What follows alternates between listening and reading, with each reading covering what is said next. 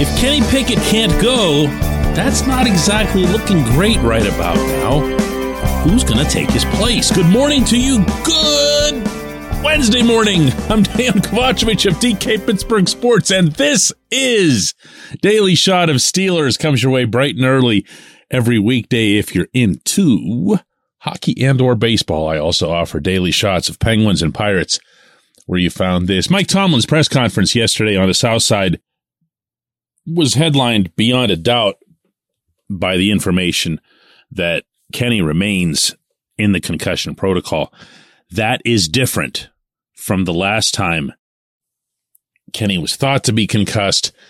He immediately was available the next day, the Monday of that week, meaning Kenny was, for interviews, and Tomlin made it very clear instantly that it looked like he was going to be on a trajectory to play the following week.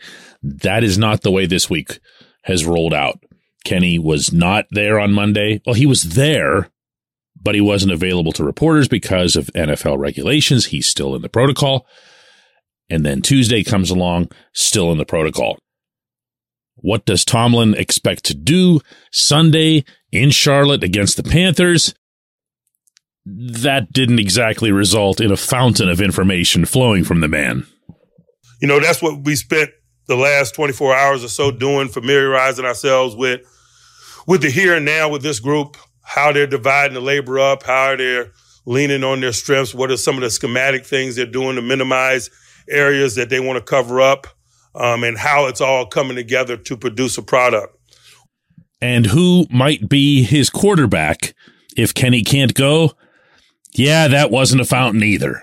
You know, I'm going to work both guys this week if given an opportunity, if he's not able to participate. But really, I'm taking it day by day from a quarterback decision-making standpoint. His availability day to day is such a key component of it. And so I'm not even looking toward the end of the week. I'm really kind of just looking at what tomorrow looks like. But I got to tell you, pushing for answers like this, hoping for answers like this, feels about as hollow as it can conceivably get for December football, because this team is done as done gets. That's the result of what happened Sunday against the Ravens. For anybody who'd still been clinging to anything related to the 2022 NFL season. And what we're left with now is wondering who's going to start in a completely, well, really, really close to completely meaningless game, certainly from the Pittsburgh perspective. So who will it be? And I'm tempted to just kind of say who cares, except that I think I kind of, sort of, maybe, possibly, pseudo have an answer to this. What can you expect at Point Park University in downtown Pittsburgh? Respect, rigor, relevance. That's the Point Park Pledge. You'll be treated with respect while being challenged and supported academically to graduate with career-ready, relevant skills. Visit pointpark.edu to learn more. Let me start with the who cares component. I say that because I haven't seen anywhere near enough from Mitch Trubisky or Mason Rudolph to say to myself, you know what? They, one or the other, could still be somebody's steady NFL quarterback. I don't feel that. I'd love to be wrong. I really would, especially with stuff like this. I don't like forecasting failure for individuals. But I've never felt that with either guy. I didn't feel it with Mitch when he was in Chicago. I didn't feel it with Mason when he was starting in place of Ben in 2019. And I certainly haven't felt it with either guy based on what we've seen in this calendar year in this setting. Maybe that's unfair to Mitch because he got pulled after 4 games. Maybe that's unfair to Mason, who's never even gotten a snap. Heck, he doesn't even get a helmet. But that is what it is. As the head coach likes to say, you've got to seize your opportunities. They can be few, and they very much can be unfair. That's just the nature of that particular occupation. When you're out there, when you're in that huddle, you've got to understand every single sequence matters. And neither of them's gotten that done. I don't think anybody can argue that. I really don't. I don't think the biggest supporters of Mitch or Mason can say, oh yeah, but when they've been out there, they've been terrific. They've earned a look. No, if they had, somebody else would have come banging down the Steelers' door when they needed a quarterback. How many teams around the NFL need a quarterback, even just on a given Sunday in an emergency situation, and yet the Steelers are still, months later, sitting on their numbers 2 and 3. There is a reason for that. So who should start in Charlotte? I'll repeat, who cares? However, since the decision might have to be made, the guy that I'm going with is Mitch. Why? This is ice cold, but so be it. He's got a 2-year contract. Mason's on a 1-year contract. It's not more complicated than that for me. Mitch is still offensive team captain, even with Kenny as the starter. So what you're doing by starting Mason ahead of Mitch is you're saying that this completely hollow event is more important to you than other decisions that you've made regarding Mitch being your backup, not just now, but quite possibly next year. Whereas Mason, unless he's completely lost his mind, is going to be out of here so fast, no one will even remember he was here once this season ends. So I'd be going with the guy that I believe has a chance, and a good chance, given that he's signed to a contract, to be back in 2023. Why couldn't or wouldn't they keep Mitch? Well, first of all, even though he's getting the $7 million, that's not exactly a lousy rate for even an NFL backup quarterback when it's in the context of being a backup to a young guy. There's a very plausible chance that Mitch would see action in 2023 for one reason or another. So instead of going on some big search to find another backup and then from there to find a number 3 or to draft somebody or whatever other silliness, Chris Oladokun type silliness might cross anybody's mind, this is the way to go. Mitch has earned being this team's backup. Does that sound like a who cares entry unto itself? Yeah, it kind of does. But then, it's quarterbacks. You can't help but discussing and debating quarterbacks. When we come back, J1Q.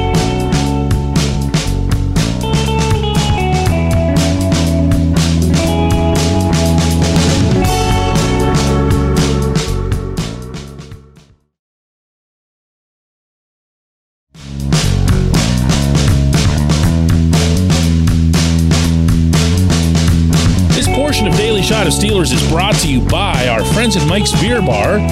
They're located directly across Federal Street from PNC Park. They are the one, the only, the premier destination in Pittsburgh for craft beer. More than 500 craft beers available, more than 350 of those local, and more than 80 of those on tap. Mike's can't be topped, not for beer, not for the awesome kitchen and menu that's available, and not for all the special events that are going on there. Check them out online at mikesbeerbar.com. Mike's Beer Bar, right across Federal Street from PNC Park. Today's J1Q comes from Bill, who says, following the game Sunday, one of the Ravens, I'm not sure who it was, commented that you aren't truly a Raven until you've beaten the Steelers. What is a Steeler? Identifying as a Steeler in this case does not seem to count. Okay, Bill, you're coming out firing today. Roquan Smith was the Raven in question. He said it both on the broadcast immediately afterward, and then he said it again multiple times in the Baltimore locker room. It is not new. That is something they've been saying in Baltimore and in Owings Mills, where their headquarters and practice facility are, for years. You aren't a Raven until you've beaten the Steelers. That franchise, from the time the Browns moved there, has been founded on finding a way to beat the Steelers and ultimately, if you think about it, to be the Steelers.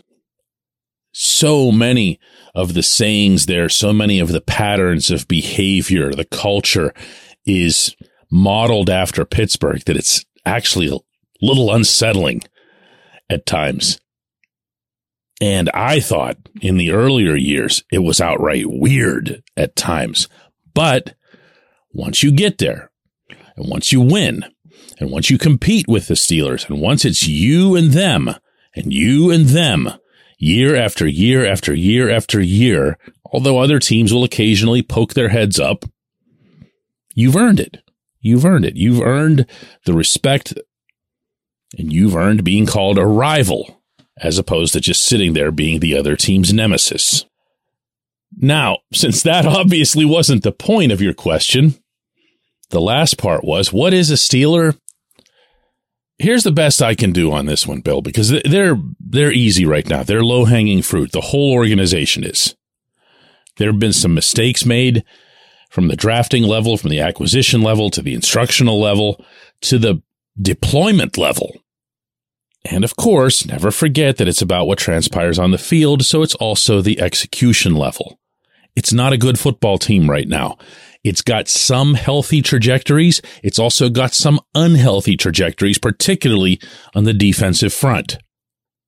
I don't believe that either of those, the positive on the offense or the negative on the defense, offsets the other. They just are kind of sitting right there. And I'm aware that there are people who are looking to make a wholesale change, get rid of the head coach, not just the coordinators, get rid of everybody all the way up and truly start over. To which, playing devil's advocate here, and I mean purely for the sake of playing devil's advocate, I always come back with, hang on, shouldn't this head coach be afforded one hard reset button at some point in his tenure here? Now, you can come back with, well, his reset point should have been after 2017 and 2018, and he blew it, and Kevin Colbert blew it by not reinforcing the trenches, by not recognizing the impact that it would have on the team losing that entire offensive line the way they did. Never mind losing Ben Roethlisberger eventually. But the one thing I don't think anybody can dispute is that reset button was never hit. Everything was go for the Super Bowl, go for the Super Bowl, go for the Super Bowl. Every summer into every fall into every winter, the objective never changed. Neither did the process of building the roster or building the team. Should they have jettisoned Ben years ago to hit their reset button? I don't think so. Do you? I mean, Ben had some of his better years in the late 20-teens, didn't he? So when were you going to do that? And why were you going to do it? This is the reset button. This is it right here in front of us.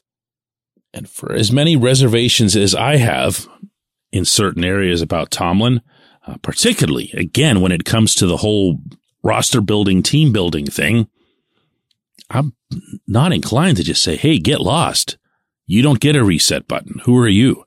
That's just the way I am right now. Ask me again in 3 or 4 weeks, and ask me again after we hear more of what their outlook is toward the coming off season. There's so many questions to be answered. I appreciate this one. I appreciate everyone listening to Daily Shot of Steelers. Let's do another one tomorrow.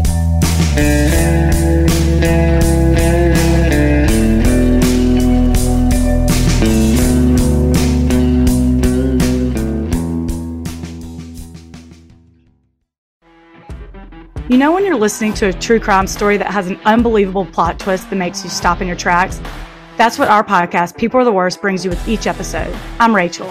And I'm Rebecca. We're identical twins who love true crime cases that make you say, didn't see that coming, and we hate the people responsible for them. Listen to People Are the Worst now on Apple, Spotify, or wherever you get your podcasts.